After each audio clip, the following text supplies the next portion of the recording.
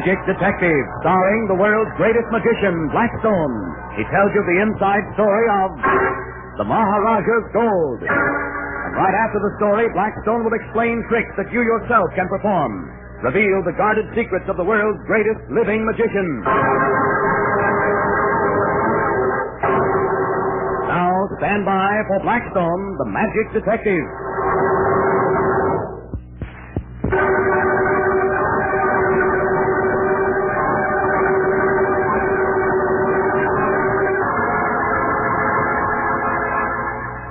Now to Blackstone's Magic Studio. And all the mysterious apparatus that the great magician uses in his show. That basket he must have brought from India. India? Say, tell me about the Maharajah's gold, Blackstone. Even the swamis in India couldn't figure that one out. That sounds exciting. Oh, I'll say it was.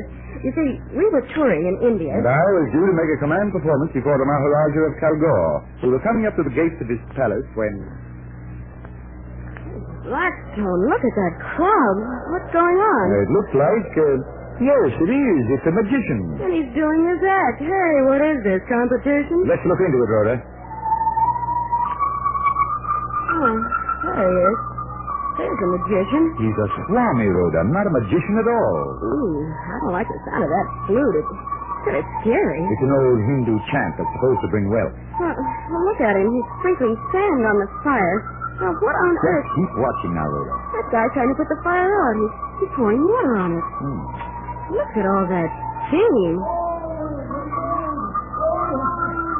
He's saying something about gold. Hey, look. Look, the smoke lifted. Blackstone, it is gold. That sand the guy threw in the fire, it turned to gold, but it can't be real. Must be real, the way the crowd is scrambling for it. Oh, those poor Hindus could do with a little gold. Hey, Blackstone, what do you make of it? Let's go on into the palace and see what we can find out.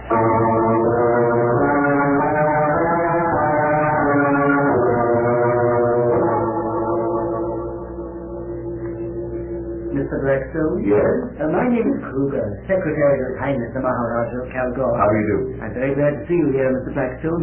You were supposed to give a performance, but you're a magician, and I wonder... You want me to find out how the sand is changed to molten gold, is that it? If you could. The Maharajah would be so grateful. I will take you to him.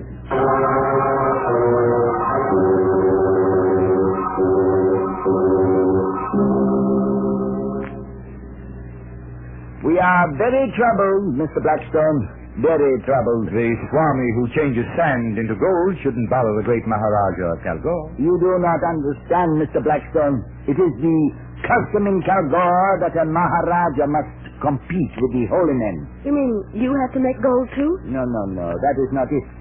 The holy man, the Swami of Benares, is giving his wealth to the poor. And not a bad idea. The poor sure look as if they could use a couple of handouts. Quiet, Rhoda. Because he gives away his wealth, we must do the same. We must duplicate every gift he makes.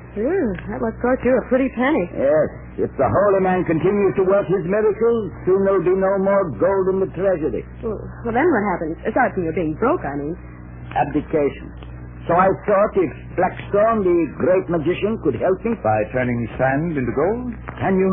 I wish I could. But perhaps I can discover the Swami's secret. By tomorrow, I may have some news for you.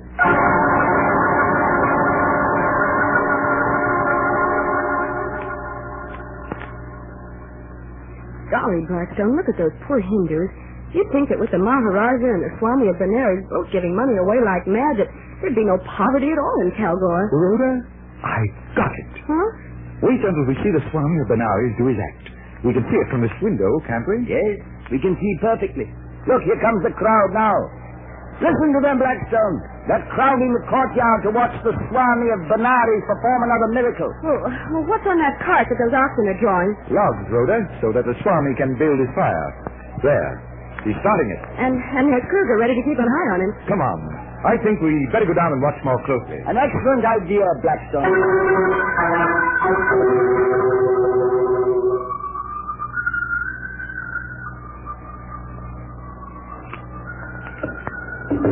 Oh, there goes another log on the fire, and can that Swami pitch him? Oh, there goes another. Oh, I guess it's the last. He'll be going into his long spiel. No, Rhoda. He's reaching for another log. That's right. And there's Kruger sticking as close as ever. Yes, he seems to be watching everything. He's helping the Swami lift the log. See, there's two of them. He's taking it toward the fire. Maybe they need some more help. But it's just an ordinary log, and there's two of them handling it already. You mean three, Rhoda? Watch me take a hand.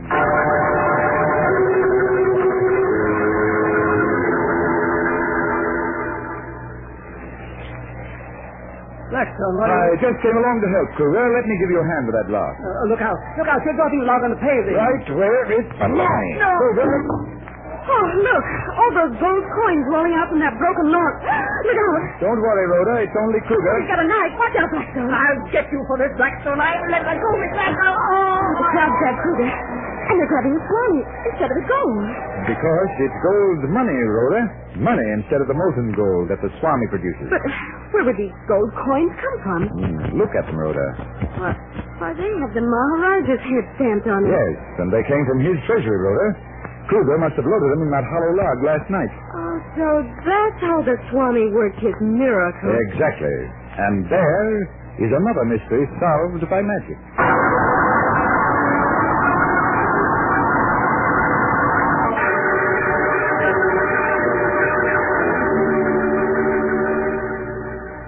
The gold melted from the heat of the fire and appeared in the ashes after the log had burned. Yeah, and Kruger was giving the Swami 10 times as much gold as they put in the hollow log. The Swami of Benares was making plenty of profit from his fake miracle. But Blackstone, how did you know that the last log was filled with gold? That was easy. You remember the Swami tossed the first logs on the fire by himself? Yes. But when he came to the last one, it was so heavy that Kruger had to help him. Of course. A log filled with gold would be more than twice as heavy as an ordinary log. I suspected Kruger because he helped the Swami lift the fake log. Sounds like real Hindu magic, Blackstone. Just like the great Hindu coin trick. Well, what's that one? Oh, a trick they do in India. But you can do it here just as well, if you know how. Well, how? Well, we must have a lot of coins. Pennies, nickels, any small change. Well, I've got some dimes here. Me? I'm broke. I've just got pennies. All right. Now hold out your hand, Don. I'm going to count these coins into it. 1, 2, 3, 4, 5, 6, 7, 8, 9, 10. You got them? Yes, 10 coins and all right here in my own hand. Now hold on to them. Now I'll give Rhoda 10 coins, too. Here, Rhoda, you count them. 1, 2, 3, 4, 5, 6, 7, 8, 9, 10. Good. Now hold them tight. Now I shall cause one coin to leave your hand, Don, and show up among the coins that Rhoda is holding. I'd like to see you do it. You will. All right, Don. Now you count the coins from 10 to 1. Okay. 10, 9, 8, 7, 6, 5. Stop. How many more have you still to count? Why, only 4. And 5 and 4 make how many? Only 9. That's what I told you would happen. Give me your coins, Rhoda. You think you still have just 10 coins. All right now, we'll count them. 10, 9, 8, 7, 6. Here, Rhoda, take the rest and see how many there are. There's 5. I counted to 6, and you have 5 more. That makes 11, doesn't it? Well, that's right. Now, here are your coins, Rhoda, and yours, Don. You got them? Uh-huh. Good. Now I'll send the odd coin back. There. Now count your coins from 1 to 10, and you'll see that I'm right. 1, 2, 3, 4, 5, 6, 7, 8, 9, 10. Say, how did that happen? How did that odd coin pass back and forth? Well, suppose you two try to figure it out, and then I'll be back in a minute to tell you how it's done.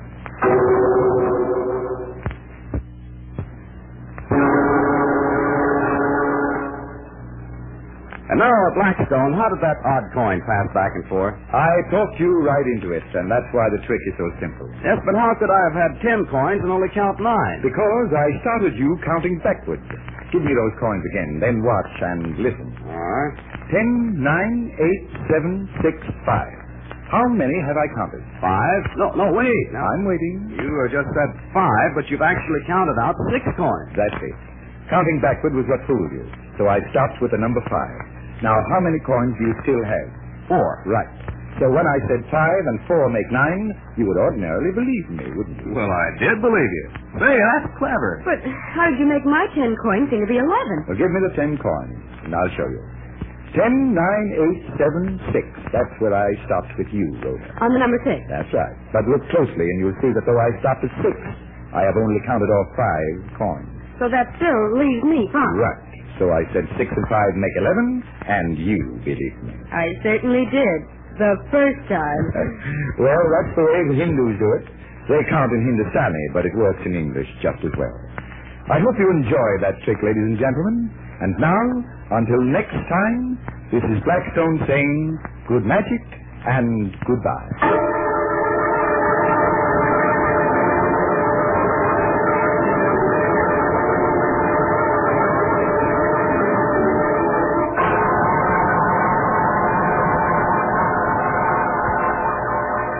Be with us next time when the world's greatest magician, Blackstone, tells us the story of the Educated Dummy and explains more tricks that you yourself can perform.